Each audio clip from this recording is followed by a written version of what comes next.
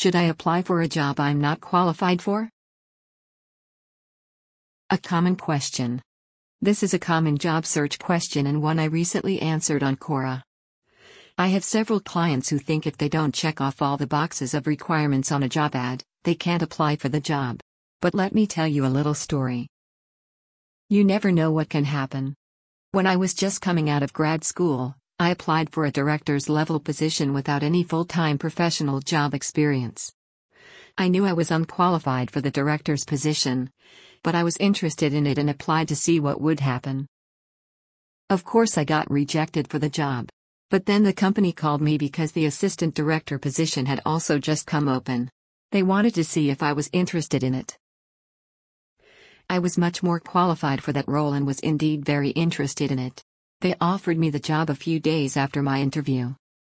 I was so excited because it was my first real job out of school.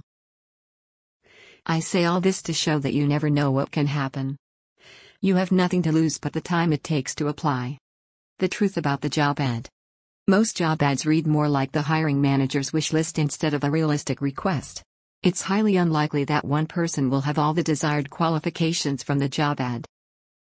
My recommendation is, if you have at least 60 to 70% of the qualifications they're looking for, go ahead and apply and see what happens. But only do so if you have a genuine interest in the job.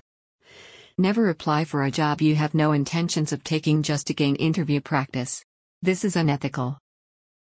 Be understanding if they decide they don't want you and don't let the rejection get to you. For more job search tips, check out paNASH's on-demand programs. Get 15% off each individual program in the program bundle from July 9th to July 16th. Use discount code SUMMER at checkout.